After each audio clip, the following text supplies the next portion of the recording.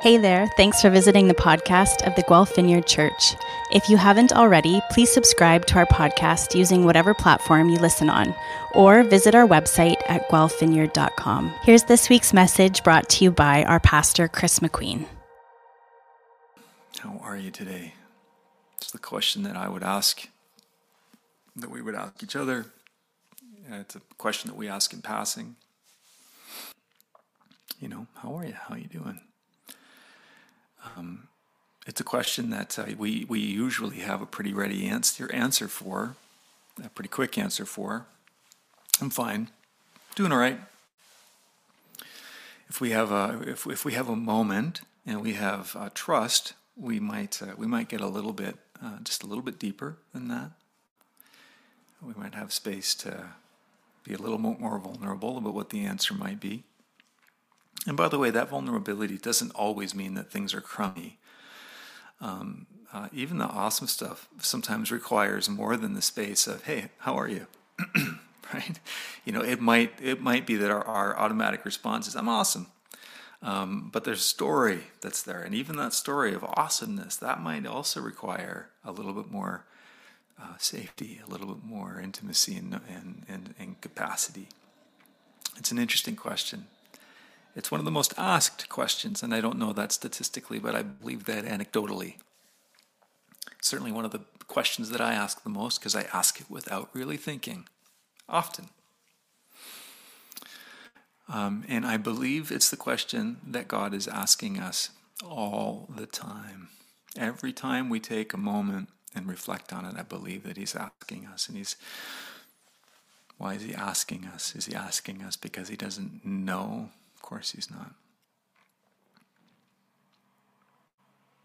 He's asking us, I think, because I'm not convinced that we always really know. I think He leads us into a certain form of reality by the question. And it's not unlike the question, the very first question that gets asked. Kind of this initial exchange of dialogue between God and His people, His two people. There's this sense of connection and God being among them, Adam and Eve story. And then, of course, things go sideways. And God shows up in the garden and He says, where are you guys? It's not unlike that question. How are you? Where are you? They're not unrelated.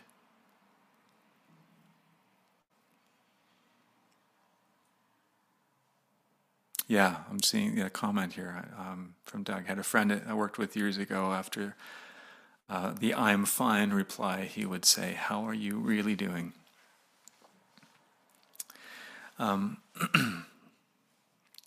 It really matters. The answer to that question really, really matters. And I'd like to dive into that a little bit this morning. So where is this coming from? Well, the journey that we've been on for a little while now, looking at just kind of exploring some of the underpinnings, some of the foundational things that exist behind that exam and prayer practice that I introduced a little while ago on a Sunday. We've been practicing it, some of us on Fridays, for a year or more. And again, not that it's something that's explicitly in the Bible or the magic way to have a great dynamic life with Jesus, although it is pretty helpful, truthfully. But I don't want to conflate it and make it sound like we're teaching this in the way we would be teaching the Bible. But it just seems so helpful to me as a practice, so helpful. To being able to get located, to being able to figure out where I'm at with Jesus, where I'm at in my own story. And so that's one of the reasons why we're using it as a bit of an architecture for our conversations. And so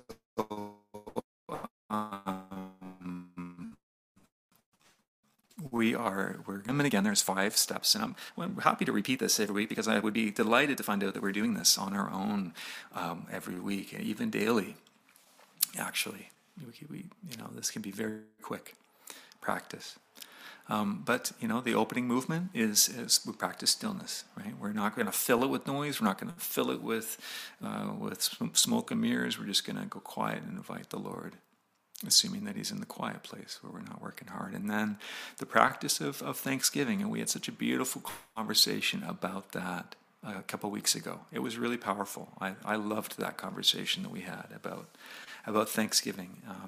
And if you haven't heard that, actually, that's one that I would recommend going back and listening to on the podcast or the video feeds or whatever. And of course, last week we were going to talk about this, and it was not out of line with what we're going to talk about this morning. We just needed to take space and talk about what's been going on in the world, what's been going on in our own country, in our own stories and histories. And that was so very meaningful and in line in many ways with the next two practices of the Examen. And so today we're going to pick that up. The third movement of the Examen is to answer the question, essentially, how are you? It's to dive into the emotional reality of your life, but right now.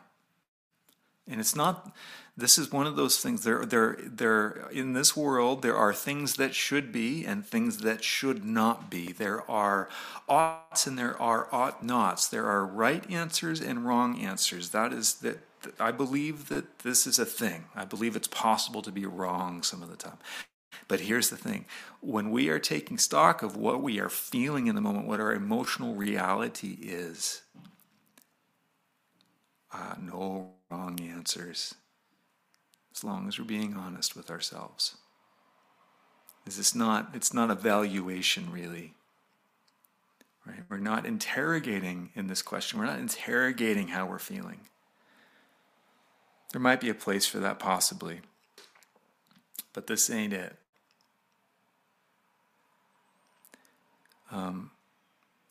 We have a Bible that I need to pull up my notes again here. There they went. We have a Bible that's really comfortable with this. A Bible that's really comfortable with all of our emotions, has a container for it. It's a Bible, think about this, it's a Bible that contains the book of Job. Not only does it contain the book of Job is arguably the first book of the Bible that was actually written. It's chronologically. There's a strong argument for that in terms of just study and understanding sort of the historical arc of how our scriptures came into being. Job is ancient, and it's there. And Job is full of just about all of the emotions. We have a book of Psalms. And the Psalms throw their arms around every possible emotion. The Psalms even embrace and throw their arms around murderous emotion. It's crazy how wide the arms of Psalms are in relationship to the emotional experience of human beings and God. And God, the emotional experience of us and God in the image of God, the Psalms. Ecclesiastes, for Pete's sake. Ecclesiastes contains many, many emotions. Futility, meaning, purpose, purposelessness, confusion, all of the uncertainty and anxiety. It's in that place too. We flip the script a little bit and we get the Song of Songs. Right? We get this book that is so illustrative in its emotional language that it almost makes us blush if we read it right. If we read that book the way that it was written and intended and don't over-spiritualize it as we are wont to sometimes do, it will probably make us blush a little bit. It's intense. It's very emotional. It's like teenage love emotional. It's that emotional, which is probably some of the scariest. If you talk about the size of our feelings. And then this tiny little section of the scriptures, which I say with a smile, we call the prophets. Prophets make up a pretty big chunk of the story. And it is full of the emotive reality, intention, and it's almost like a theater of war of the heart that live in the stories of the prophets. Again, there's really nothing that's off script. There's nothing that's not contained. There's not, where we say, well, no, that one doesn't fit anywhere. No, it's all there.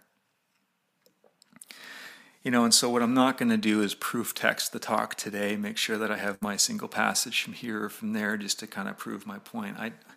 The Bible is an emotional book. It lives in the heart.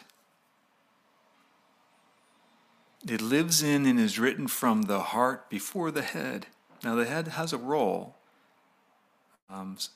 There's a reason why the scholarship around these texts, is so robust and is millennia old.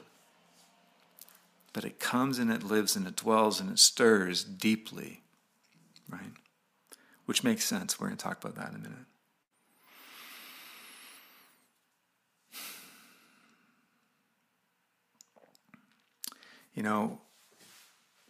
Descartes, philosopher, he had a phrase that I bet if we give just a half a second to somebody could probably guess it and drop it into the Zoom chat. It's I think, therefore I am. You ever heard that before?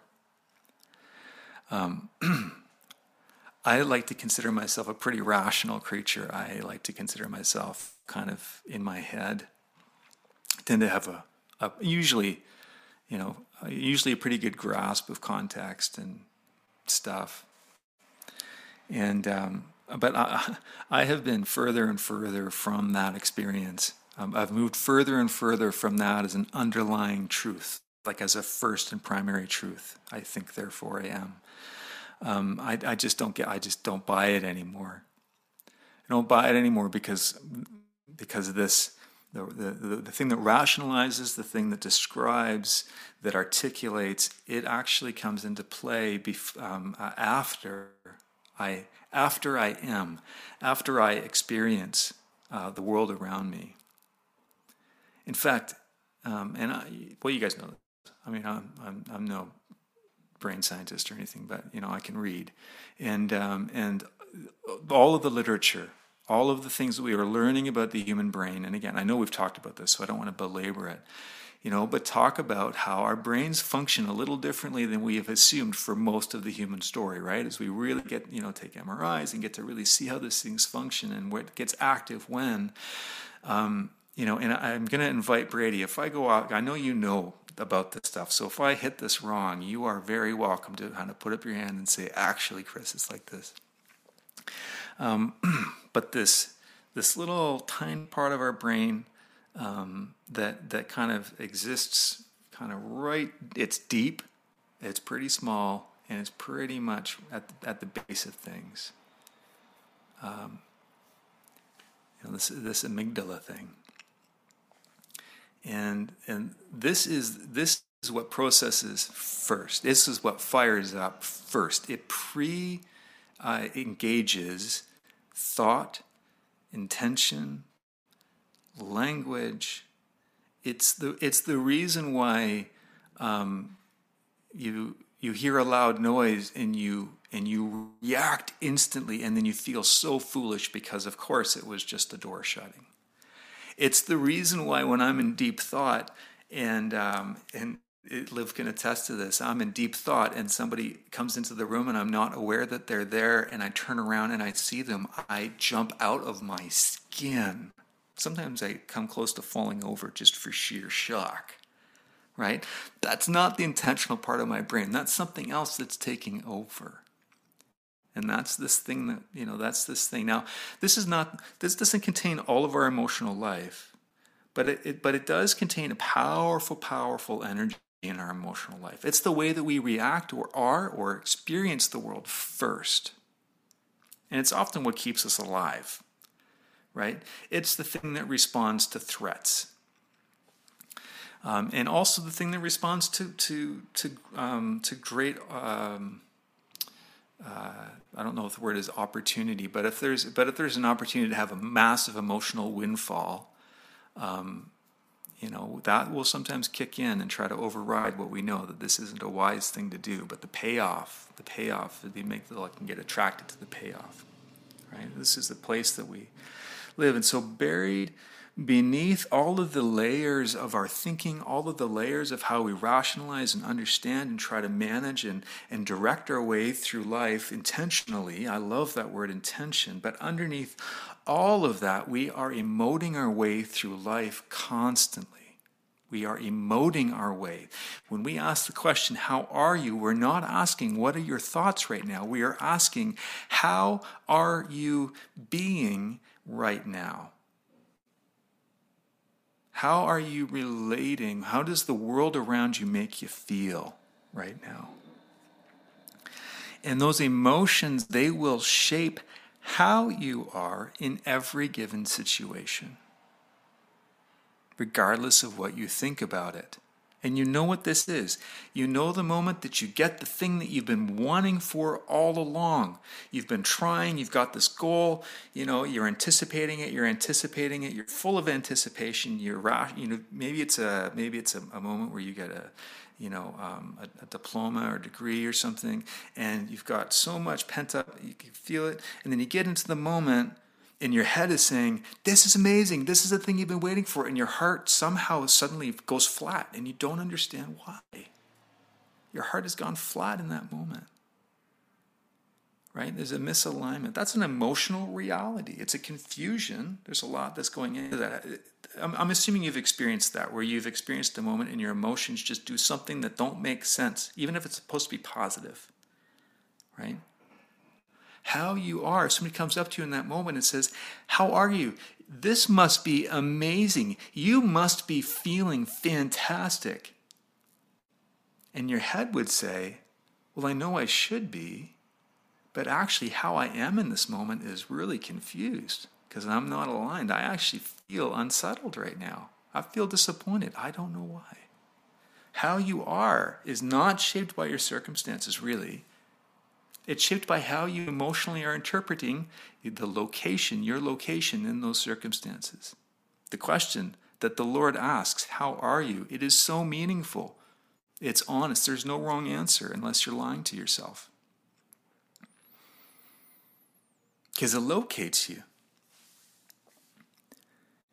The scriptures portray to us a deeply emotive God. God is not a robot. God is not a computer that's just crunching the numbers. God is not. He's the most mathematical mind. He's the most he's the most brilliant of the scientists, absolutely. But he's not a computer. He's not crunching ones and zeros. He's not a calculator. He emotes. God is love. God is not primarily a rational being. I don't believe it. I don't believe that's even portrayed in the scriptures. I don't believe God is portrayed as being, I'm not saying he's irrational, but to say rational is to miss the heart of God. God is love. God is this radiant response to creation, to his creation. And we are imago Dei, in the image of God. And your emotions and mine, they are a good part of the expression of that God-likeness. Anything that tries to mute that or that tries to argue is picking a losing battle. Now, I'm not saying that our emotions should manage and dictate and make all of our decisions for us. I'm not saying that they, and there's lots of passages that talk about the heart being deceitful, and these are things that are meaningful. We need to think about these things. But what the heart, what the heart wants, it's not a justification. It's not. We have capacity. We have agency, right? We have intention. And it's also true that what the heart wants. These things are true at the same time. This is part of the journey. It's part of navigating through. It's why there's not one step, to this helpful process of the examen, but there's 5, right? It's context. And where there's a certain brilliance in evaluating or conveying our emotional life after Thanksgiving and before giving a specific context when we go through the examen practice, right? There's a safety that lives in that. There's a brilliance in how that was kind of put together by the Jesuits back in the day. So we are Imago Dei.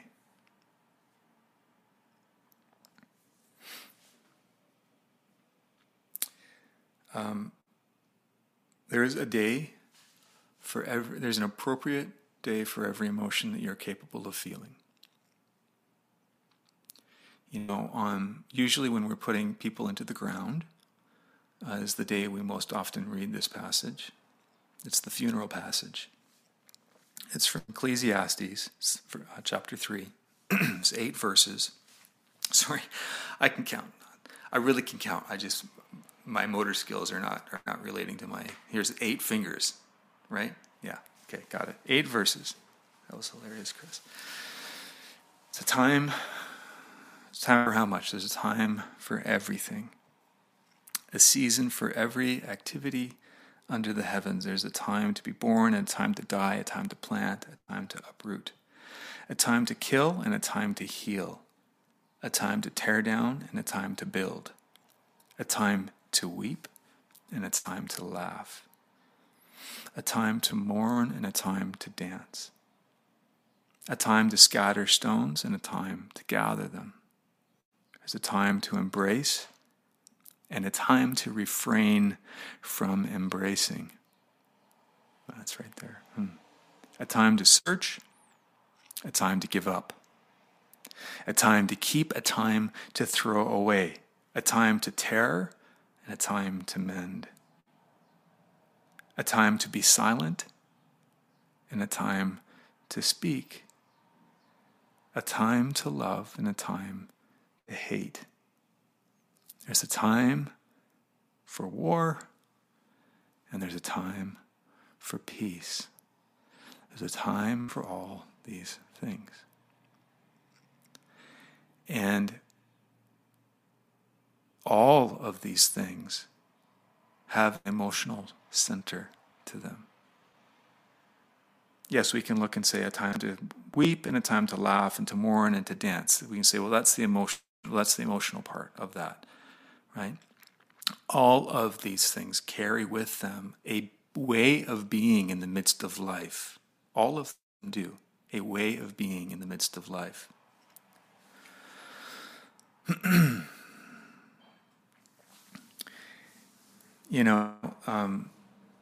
And here's the other reality when we start looking at the question, hey, how are you?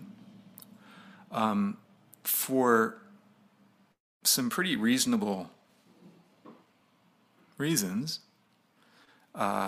we have a tendency towards feeling the dark emotions than the light emotions. We have a tendency towards articulating or feeling anxiety more acutely than peace, right? Or rage sometimes might feel more acute, might affect us for longer and at the course of our day than a moment of commensurate joy.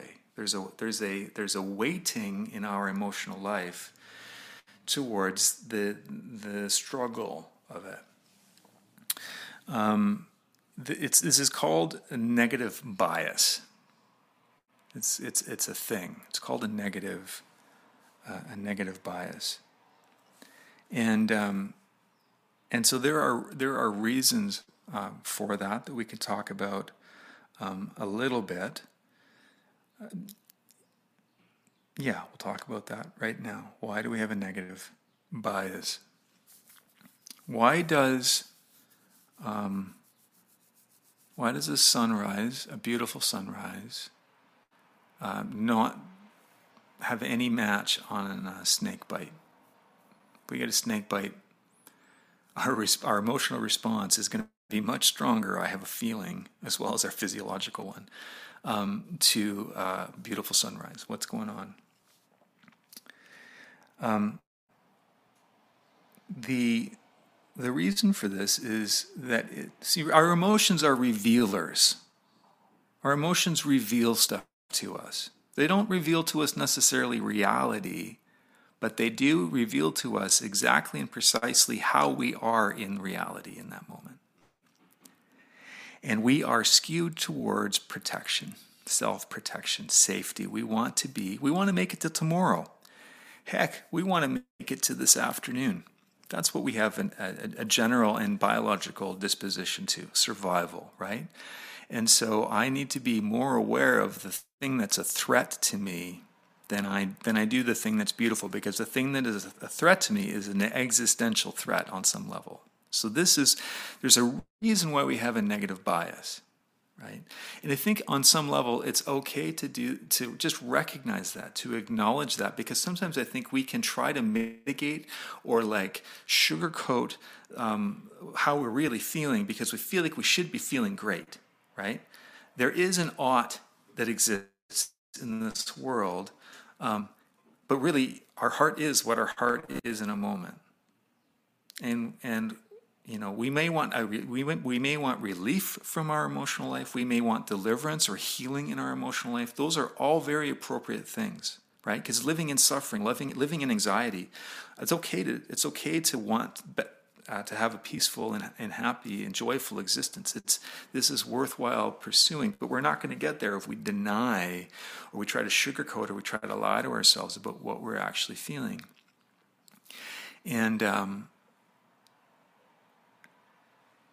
And so there's this thing about our emotional life is always scanning for threats, right? It's always scanning for threats.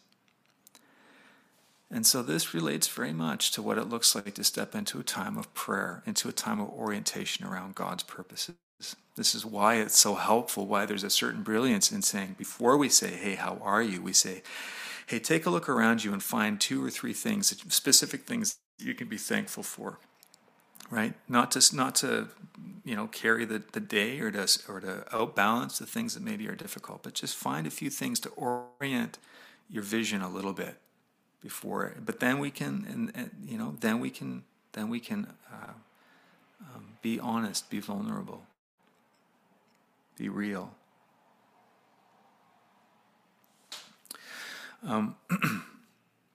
One of the other things that I think is really helpful that allows us to be vulnerable and real, and again, I'm skewing this towards the wrestle of navigating hard feelings, because navigating easy feelings with Jesus is easy. Okay, you don't need me to come along and to help you, feel close to Jesus when Jesus feels close. Okay, so I'm not skewing this because this is how it's always going to be, but because this is where the deep wrestle can be, and I won't even say that.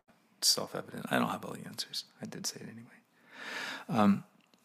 Here's another thing that's really helpful as we create space to be honest with God and with a few other chosen people that we trust, which is also really helpful.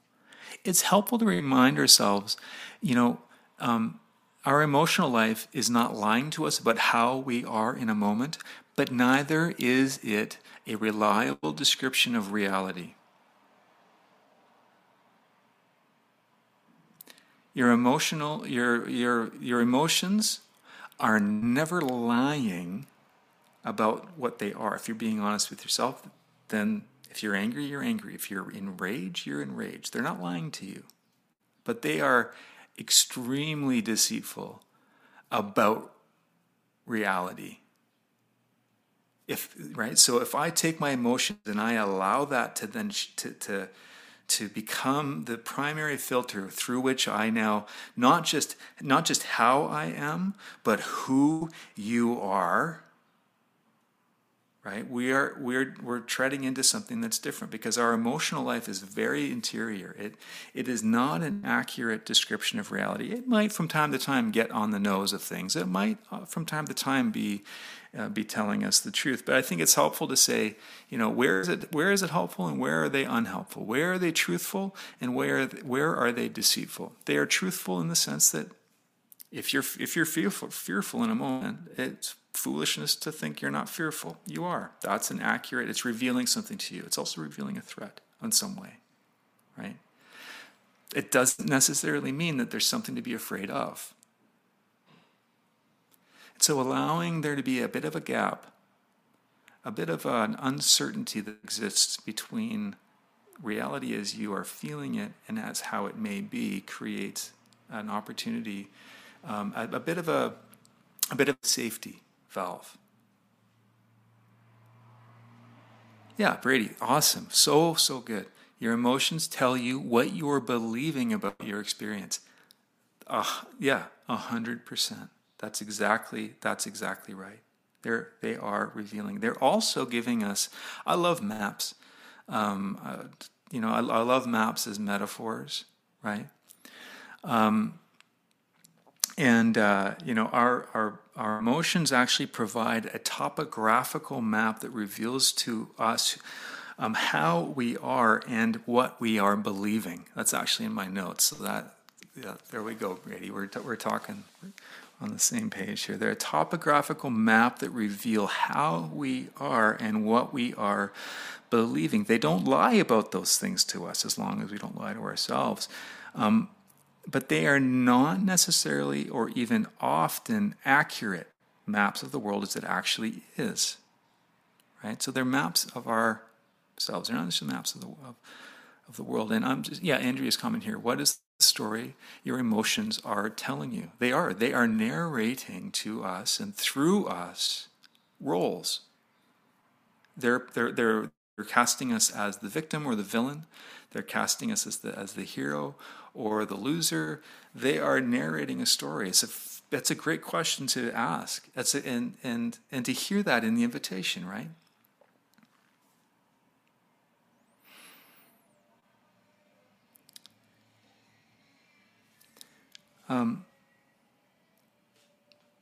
Here's the really, really good news.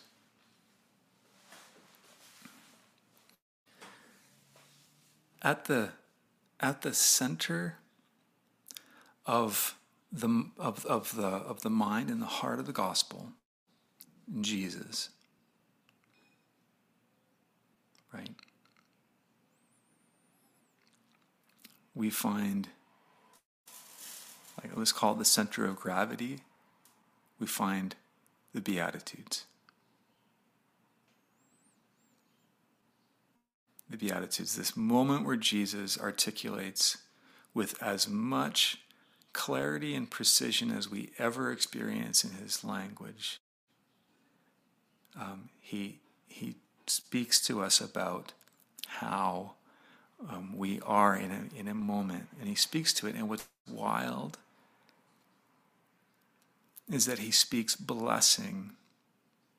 Beatitude is a blessing. A blessed be, a blessed are you, a state of favor. Some people have translated it happy are you, but that's actually not so helpful. I'm a big fan of Eugene Peterson, and he does know more about the original languages than I do, but I still wrestle with that particular interpretation.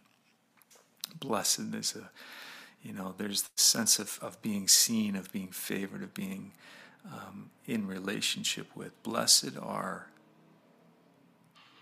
the poor in spirit, for theirs is the kingdom of heaven. Blessed are those who mourn, for they will be comforted. Blessed are the meek, for they will inherit the earth. And again, remember, meekness we would say, meekness or humility is an attribute, but it's being contrasted here with something with a usual, right? So it's being contrasted here with what we would normally see, the powerful, right? Blessed are the meek, for they will inherit the earth.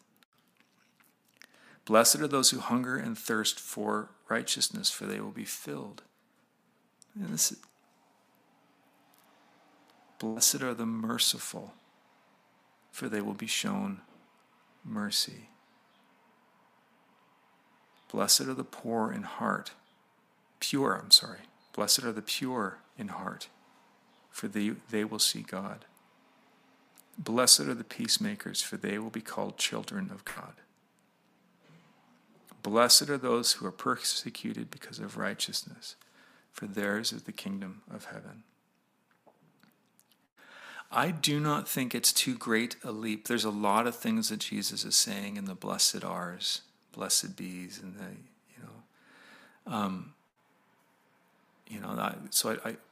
but I don't think that I'm making a massive stretch to say, blessed are you who, when you answer the question, how are you, are giving answers that you wish you weren't giving.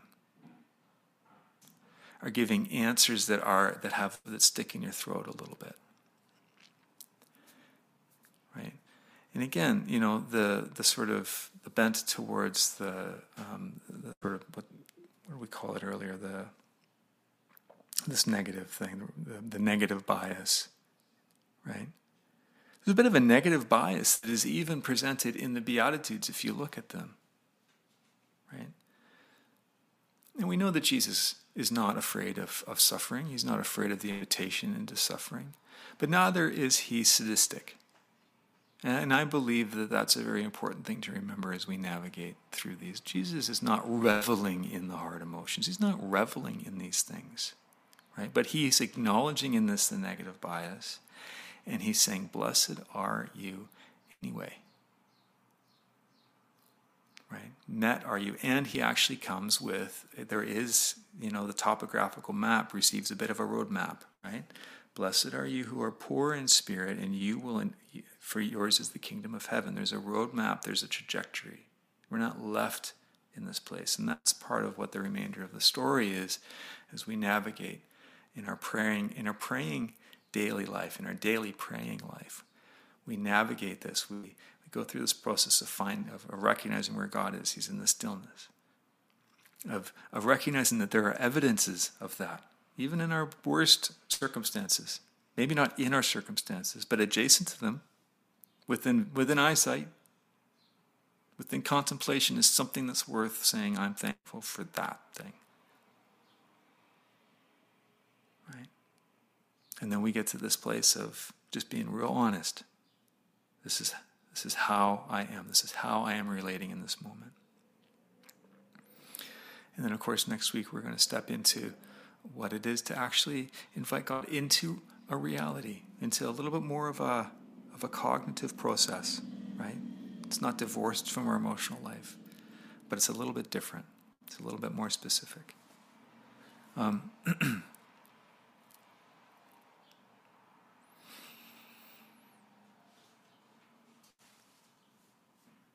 So I understand where Descartes comes from when he says, I think, therefore I am. But I got too clever for myself in my notes. I said, but I wonder.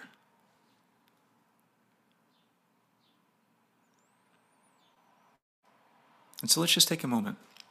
Now I've gone a little bit longer than usual, and that's because I'm a little bit, I always go a little bit longer than I plan to. I'm a little bit tired, so I've gone a little bit longer than I even normally do. But I do want to I want to close this way. Hope you guys aren't getting so sick and tired of these. It's one of our aha slides. And so I want you, with a device, if you have a device handy, just to go to ahaslides.com/GVchurch, the same link that we always do. And let's just reflect. How do we respond? What are we feeling? What's our emotional? How are we right now? So, Holy Spirit, we invite you. not just into our heads, what we feel like we should be thinking or whatever, but God, into our the place that is what it is. And we know that you see.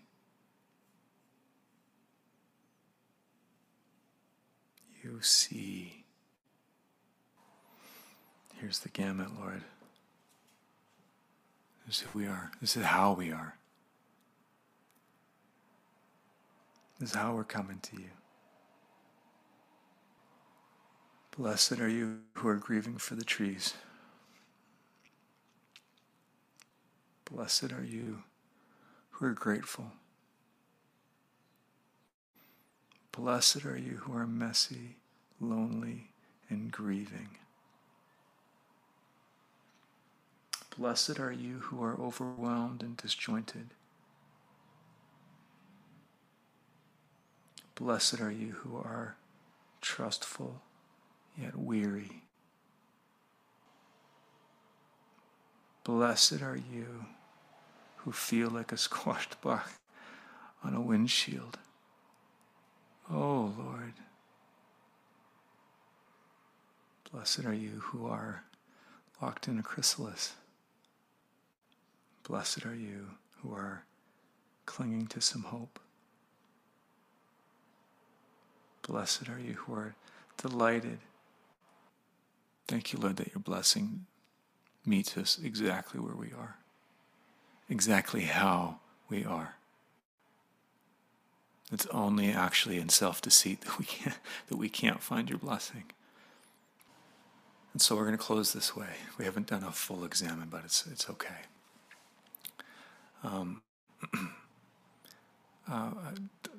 not encouraging us to rewrite the scriptures, but I am encouraging us when we step into the practice of being honest about how we are, that we can invite the Beatitude a moment into that.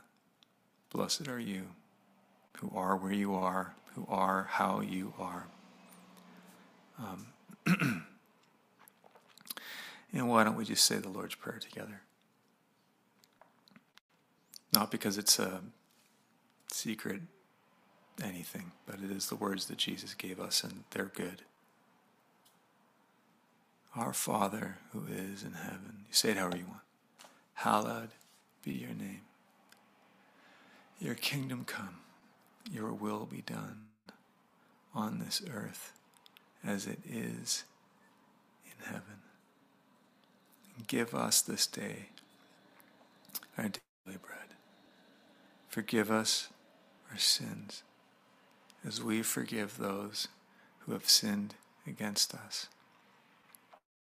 And lead us not into temptation, but deliver us from evil.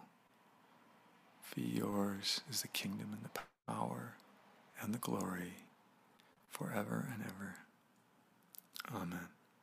So if you've been following along on Facebook or YouTube or whatever, bless you guys into the rest of your week. We'll back into our regular Friday morning examine and next Sunday as well. Usual things. So bless you into your week. Take care, everybody.